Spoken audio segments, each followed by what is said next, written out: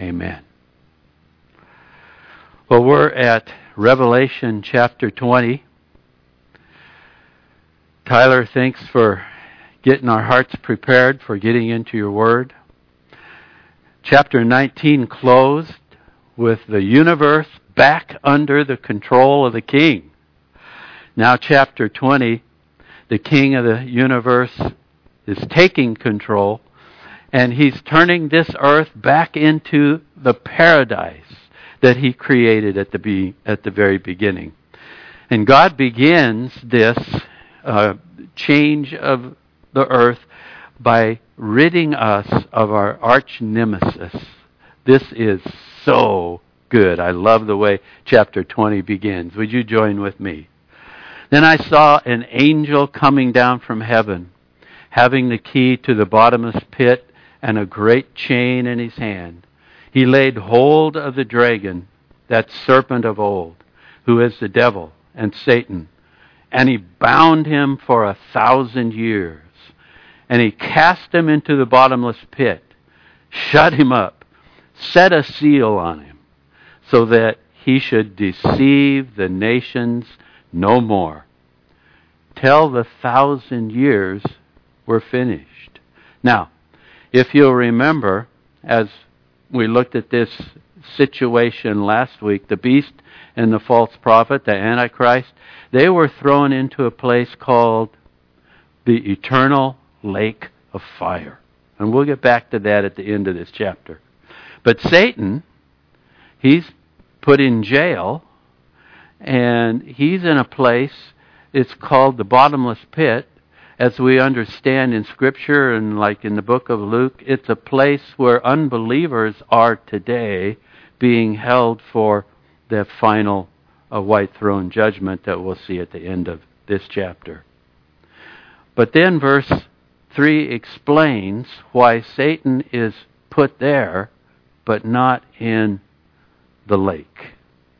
It says, but after these things, he must be released for a little while. Apparently, God's not done with Satan. He still has a use for Satan. What use could God possibly have for our nemesis, Satan? Well, it brings up an interesting discussion that goes way beyond the scope of this Bible study, but it's certainly something that a lot of us have thought about, have prayed about, have asked the Lord about. Well, Satan's existence, his evil, even though it's always been at your limiting, it's still there, and oh, how we wish that there would have never been anyone or anything created like Satan. And it's not that you approve of the devil's acts. No, you certainly do not. In fact, he grieves your heart like nothing else grieves your heart. Nonetheless, God allows Satan to exist for, though limited in latitude. I believe, as I've studied Scripture, that Satan's existence is what causes or forces mankind, who has the freedom of choice, to choose between evil or to choose God's love, God's mercy, God's grace, all through that we have as a free gift through our Lord Jesus Christ. So we see here that at the end of the 1,000 years, Satan must be released for a little while again. And it's for the same reason that he causes havoc today. There must be a personal choice made. And at this time, there's going to have to be a personal choice made at the end of the 1,000 years of Jesus ruling on this earth. And we'll get back to that later in this chapter. So Jesus is setting up His kingdom, His rule on this earth. And He's not going to rule by Himself. Look at verse 4. And I saw thrones, and they sat on them, and judgment was committed to them. This is where that first day, I believe, is the army that rode in with Jesus at the end of chapter 19 and conquered the Antichrist and the false prophet and the nations, and set up his rule on earth. And it includes you and me, the church that is raptured when we're raptured, and any saint that has trusted in Jesus and gone on to be with the Lord. But verse 4 continues. Let's look at that. Then I saw the souls of those who had been beheaded for their witness to Jesus, for the word of God, who had not worshipped the beast or his image, and had not received his mark on their foreheads or on their hands. Let's talk about those. Now, these are those who went through the tribulation, and they would not give in to the Antichrist. They came to know Jesus as their personal Savior, and at whatever cost, they gave their hearts and lives to Him and followed Jesus. Well, now they're part of Jesus' administration and rule and reign of this new kingdom that Jesus is setting up. And as we finish verse 4, and they lived and reigned, they being the pre-tribulation saints and the tribulation saints, they lived and reigned with Christ for 1,000 years. So, when Jesus came the first time, that's when He came to go to the cross, to be our sacrificial death, to take away our sins. And that's when He established His kingdom in the hearts and lives of believers on this earth. And Jesus told us, remember, in our prayer as He gave the prayer to the disciples, pray like this: Oh Jesus, your kingdom come, your will be done on earth as it is in heaven.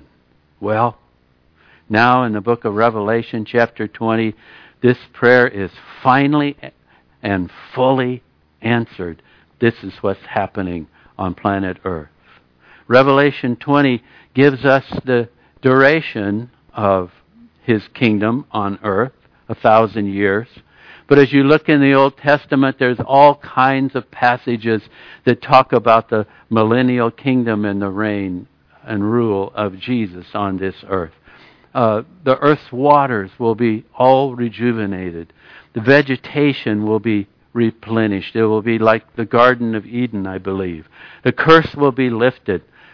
This is what I like. No more thorns or thistles. No more birth defects. God will reestablish His design, the design of the DNA, and it will again become perfect. Reduction in crime. No more animosity between men and animals and animals and animals. Isaiah 11:6 tells us that the wolf will dwell with the lamb. No more crazy storms, ice storms, hurricanes, tornadoes. Nature will no longer be a destructive force during this time. And this is what I like the most. No more war. No more pain and suffering, because Jesus Christ will be ruling and reigning on this earth. Paradise restored. There will be a strange mix of people on the earth at that time. There will be mortal men who live alongside resurrected believers. And that's you and me.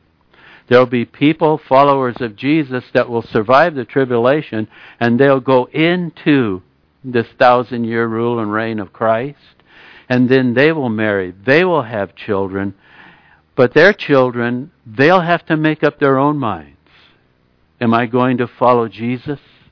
Do I want Jesus to come into my heart and my life? Do I like the rule of King Jesus? See, He's ruling with a rod of iron.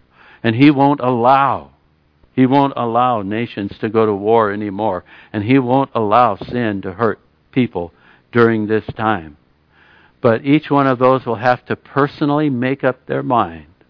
Do I also want Him to be my personal Lord and my personal Savior? They'll be saved just the same as we are, by grace through faith in our Lord Jesus Christ.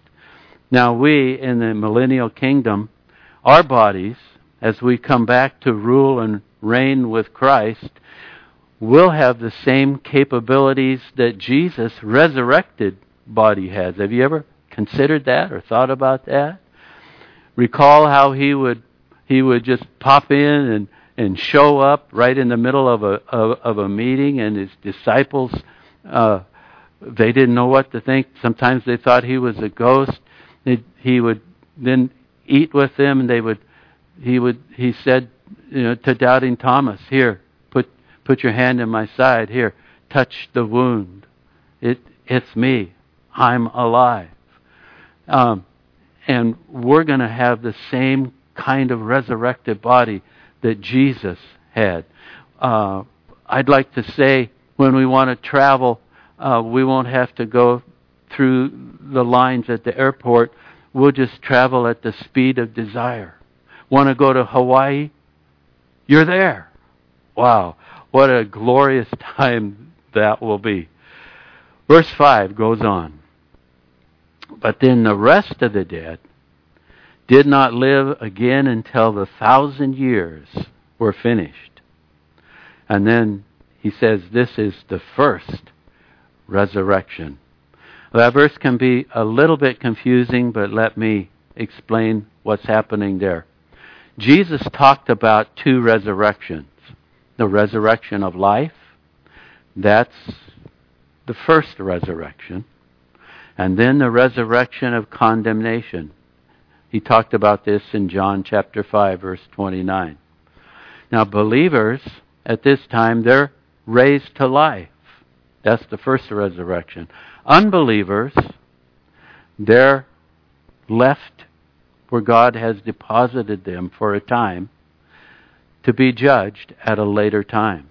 Both resurrections are found in this verse, verse 5. What the Lord didn't mention earlier when he talked about these two resurrections is there's 1,000 years between the two resurrections. Let's talk about the resurrection of life. Well, that began with Jesus. The New Testament calls him the first fruits of the resurrection. Jesus is the first of the first to overcome death and never die again, to live eternally. Then the church joins the resurrection at the rapture. This is the fullness of the church joining the resurrection, followed by those who are martyred by the beast coming out of the Great Tribulation period.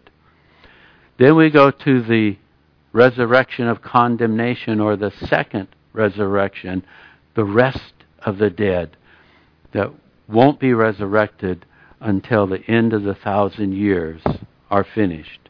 And so we're told, verse 6, "Blessed and holy is he who has part in the first resurrection. Over such the second death has no power, but they shall be priests of God and of Christ, and shall reign with him for 1,000 years." The resurrection of life. Now, as we move to the next verses, the plot thickens. Look at what's going on here. Verse 7. "Now when the 1,000 years have expired, Satan will be released from his prison." And as if we couldn't guess what he's going to do. It's like a hardcore criminal. He's out for revenge in every possible way, shape, or form. And so we see in verse 8, and Satan, he will go out to deceive the nations which are in the four corners of the earth, Gog and Magog, to gather them together to battle, whose number is as of the sand and the sea. So, the Lord again talks of Gog and Magog. You got to remember there's been 1,000 years of paradise on earth, of an incredible time of people getting along. The curse is gone. Jesus rules in righteousness and love, and everything, it couldn't be better. And yet when Satan goes out, there are those who say, you know, we never did like the way Jesus ruled with that rod of iron. We didn't have a choice to do the things that we wanted to do. And so there's a rebellion that takes place at the end of the 1,000 years. Those that were born during this period and they didn't open their hearts to Jesus. They weren't saved by grace through faith and trusting Jesus as their Savior, even though they could physically see Him and learn about Him. They didn't want anything to do with Him. So now the 1,000 years has expired. Gog and Magog, Satan pulls together again. What in the world is that all about? If you're a student of the Bible, you know that Ezekiel chapter 38 and 39 says that this is the name of the battle that we had at the end of Revelation 19, Gog and Magog. And this is the battle where they are destroyed. So are they coming back? What's going on here? I think it's more of a term or a usage like we use for Napoleon when Napoleon lost the Battle of Waterloo. We go, wow, that was Napoleon's Waterloo.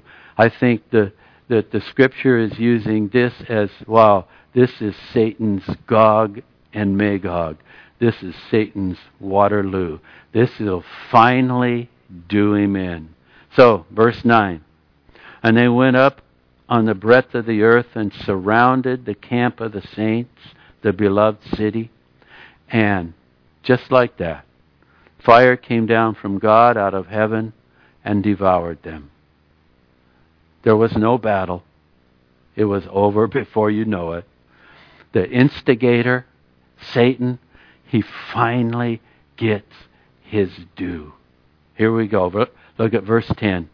The devil who deceived them was cast into the lake of fire and brimstone, where the beast and the false prophet are.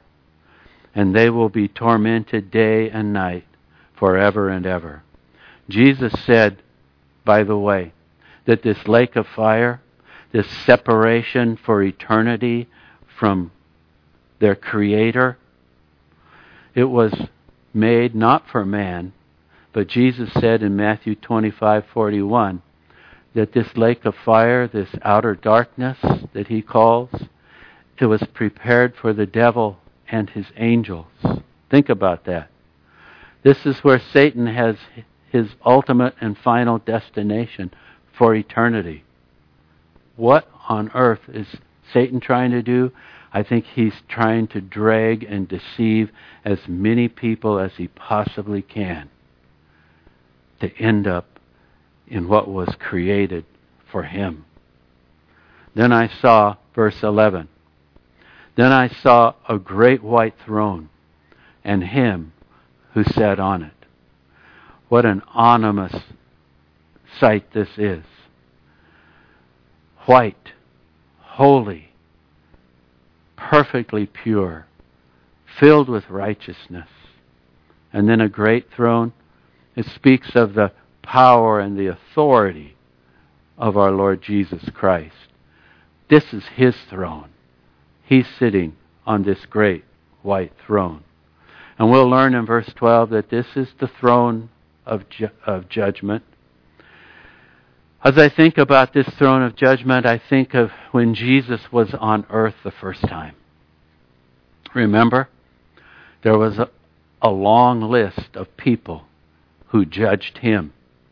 First, Caiaphas, the high priest, judged Him and mocked Him.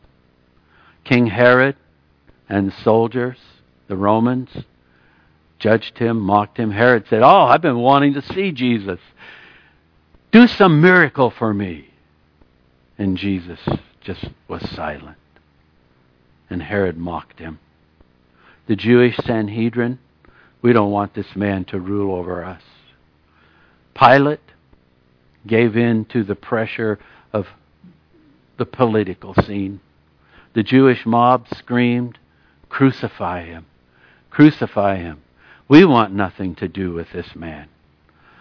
And everyone throughout all history who has declared, we'll not have this man rule over us and tell us what to do and tell us what's right or wrong or be part of our lives. They judged Jesus unfit to follow, unfit to worship. Well, now he's sitting on the judgment seat. He's the one that loved us so much. He loved all mankind to the point of going to the cross to die for our sins, that we might be forgiven. But for everyone who has refused his love, who want nothing to do with him, let's see how they stack up as he takes the judgment seat. Verse 11. Then I saw a great white throne and him who sat on it, from whose face the earth and heaven fled. It disappeared, went away, and there was found no place for them. So let's talk about that, what's going on there. After 1,000 years of renovations and perfect paradise and rule on earth, God at the end of time decides to just ditch earth and the heavens, and he decides to start brand new. Why would God do that? I don't pretend to know, of course, all of his reasons, but as I've thought about it, perhaps he wanted us to know that this world and the things in it, they're just simply a launching pad, a stage for a time that we can choose to fall in love with our God and to receive our Lord and Savior Jesus as our personal friend and Savior and God. It's a place where we can choose to want to love him and to be loved by him. And what truly matters is the things that last forever, not the things that will someday just disappear. But what I like most about this verse is it tells me that every trace, every remnant of Satan and sin and sorrow and pain and all that sin brings, it'll be gone forever. Hallelujah. What a glorious day that will be. Peter talks about this in 2 Peter chapter 3. He tells us of this day in Revelation. But the day of the Lord, it will come as a thief in the night, in which the heavens will pass away with a great noise, and the elements will melt with fervent heat. Both the earth and the works that are in them, they'll be burned up. They will be gone. Now, we've talked about Colossians chapter 1:17, where it tells us that it is our Lord and Savior Jesus, the Creator, who created everything that is, that our world as we know it today, it's somehow held together in Christ. All things are held together. It's Jesus who holds together his creation, the universe. One day he'll just let go. The elements will melt with a fervent heat. Every nucleus of every atom will explode in fission and melt down. The universe as we know it, it will be no more. All that will be left is mankind and their Creator. Suddenly everyone from the bottomless pit at this time, all believers, all unbelievers, everyone who has rejected Christ, this is the moment that they will be raised, a resurrection to judgment. Every rebel who has said in their hearts, I want nothing to do with Jesus in my life or controlling my life or being a part of my life. I want to do my own thing the way that I want to do it. And they've rejected the free gift of eternal life through the precious blood of God's Son, our Lord and Savior, Jesus Christ. And they will stand before Jesus at this time, and they will answer for that decision that they've made. Verse 12. And I saw the dead, small and great. So here we are, famous, not so famous, all judged by the same criteria. All judged by how they measure up to the perfect righteousness and glory of God Himself. They're all standing, as we go on verse 12, they're all standing before God. And the books were open. And another book was open, which is the book of life. And the dead were judged according to their works, and by the things which were written in the books. These books, I believe, contain every deed, every thought, every intention of the heart, the depths of every human being, everything that was ever done. Everything is exposed. Nothing is hidden. Everyone who has rejected Jesus and His precious blood that was poured out on their behalf, they are now left completely on their own, exposed. There's no robe of Jesus' righteousness to cover up their sins.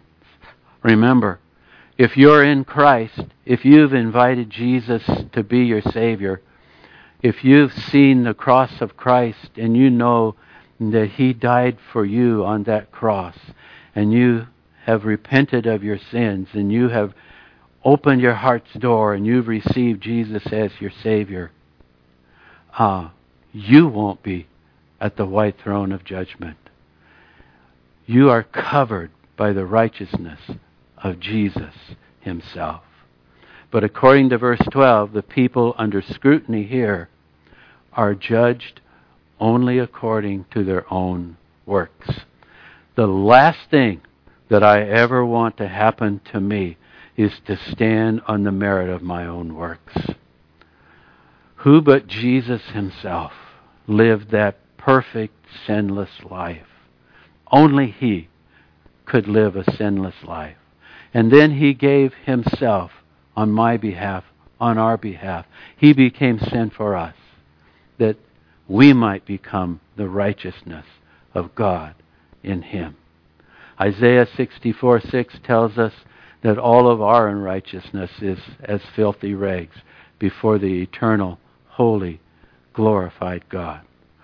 If we're judged according to our efforts, if I'm judged according to my efforts, I am in such big trouble. I remember the day that the Lord touched my heart and I realized that if I'm left alone, I have no hope. And I told the Lord,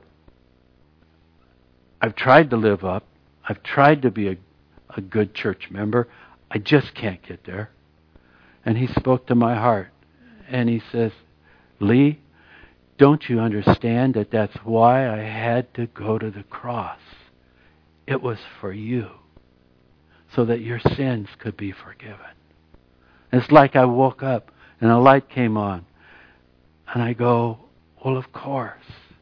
It's what you've done for me. You died for me.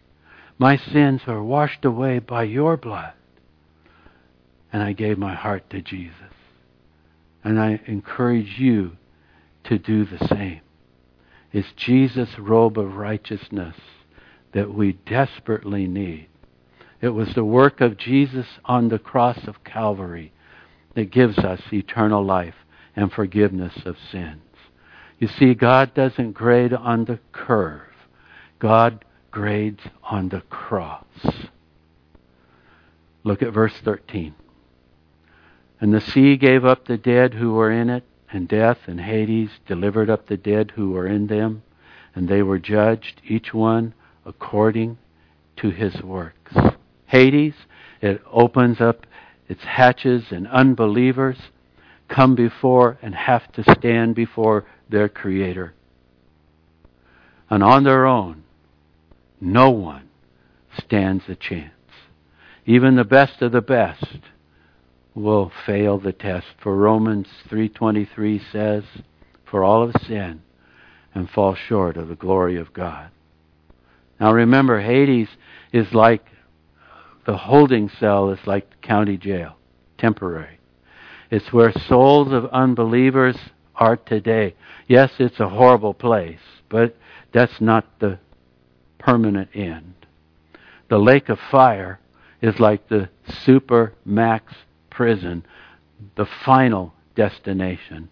When you're judged, and you're judged lacking at the great white throne judgment, the lake is where you end up.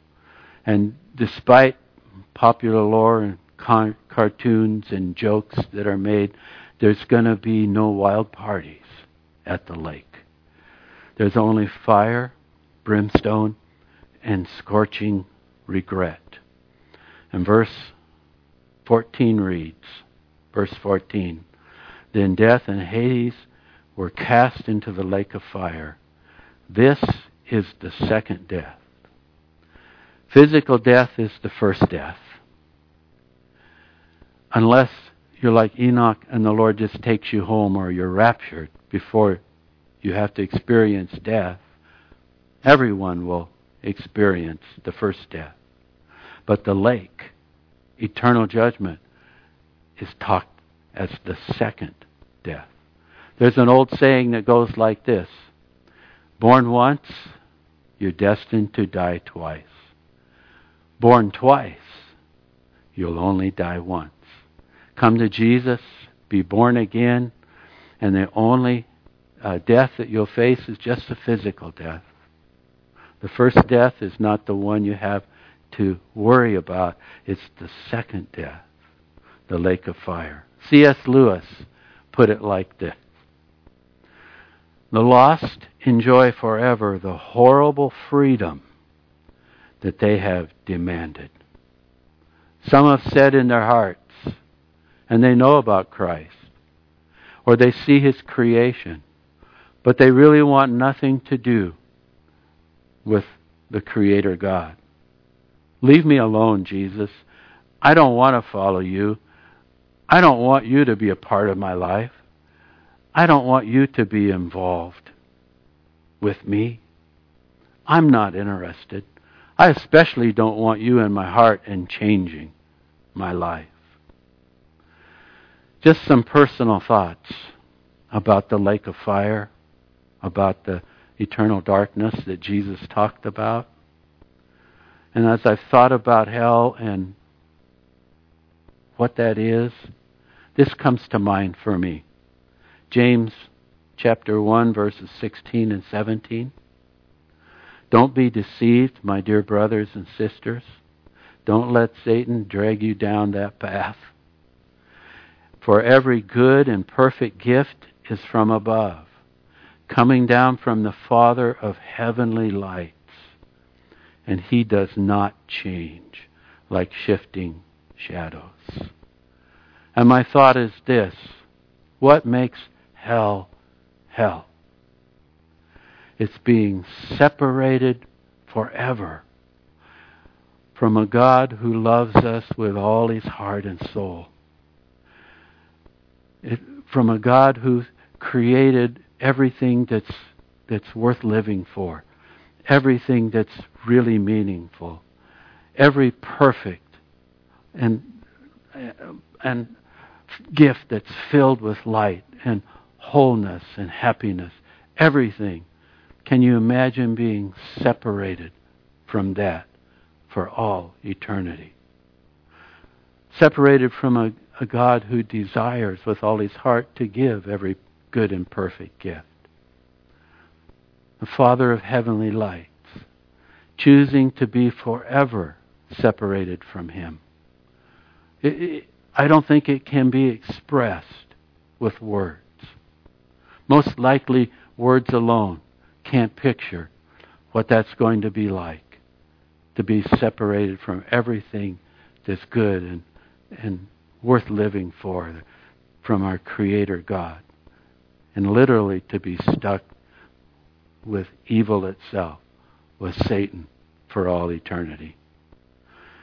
Words also can't express the picture, the reality of what it's going to be like in eternity with Jesus. being welcomed into His presence, being forever covered by His righteousness, being with Him and all that He has for us for eternity. 1 Corinthians 2:9 says, "Eye has not seen, nor ear heard, nor have entered into the heart of man the things which God has prepared for those who love Him." Just as words alone can't describe the horridness of being separated from the goodness of God for eternity, words alone can't express the incredible joy that Jesus has in store for us in heaven. Chapter 20 closes. Verse 15. "And anyone not found written in the book of life was cast into the lake of fire."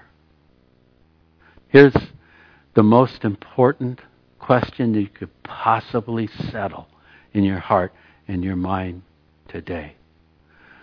What have you personally decided about Jesus? Have you opened your heart to Him? Do you want Him to come into your life and to love you and to be there for you and to lead and guide your steps? Is your name written in the book of life? The Bible says anyone who calls on the name of the Lord, they will be saved. Are you trusting Jesus? Or are you holding Him back? Not ready yet, Lord. Are you choosing to just take a chance and stand on your own good works? The stakes are so high. It will determine where you and I spend eternity. For the last 2,000 or more years, the love of Christ has been sent out worldwide. For the last 7 years in the book of Revelation, the 144,000 Jewish evangelists, the 2 witnesses, the 3 angels, don't take the mark. Trust your heart to Jesus who loved you and gave Himself for you. The eternal, everlasting gospel. And we'll close with this morning. For God so loved the world that He gave His one and only Son, that whoever believes in Him should not perish, but have eternal life. And Jesus said to the disciples in Luke chapter 10, "Rejoice." This is what you need to be focused on. Rejoice because your names are written in heaven in the book of life. There will be a day when the books are open and the book of life is open. Is your name written in the book of life? Let's pray. Father, thank you for this book, the revelation of our Lord and Savior, Jesus Christ. It brings everyone to the point of making a decision. Lord, I pray that if there's anyone who's trying to hang on to their own religion or good works, that they just let go. Come to you. For that's why you had to go to the cross, that our sins would be washed away by your precious blood, and we would be made new from the inside out. Lord, we love you so much. And Lord, as Tyler sings this song, may those who don't know you come to know you. And we who know you, just rededicate our hearts and our lives and our future, just knowing that every good and perfect gift comes from you, and we can trust everything into your hands of love for us. For we pray in Jesus' name. Amen.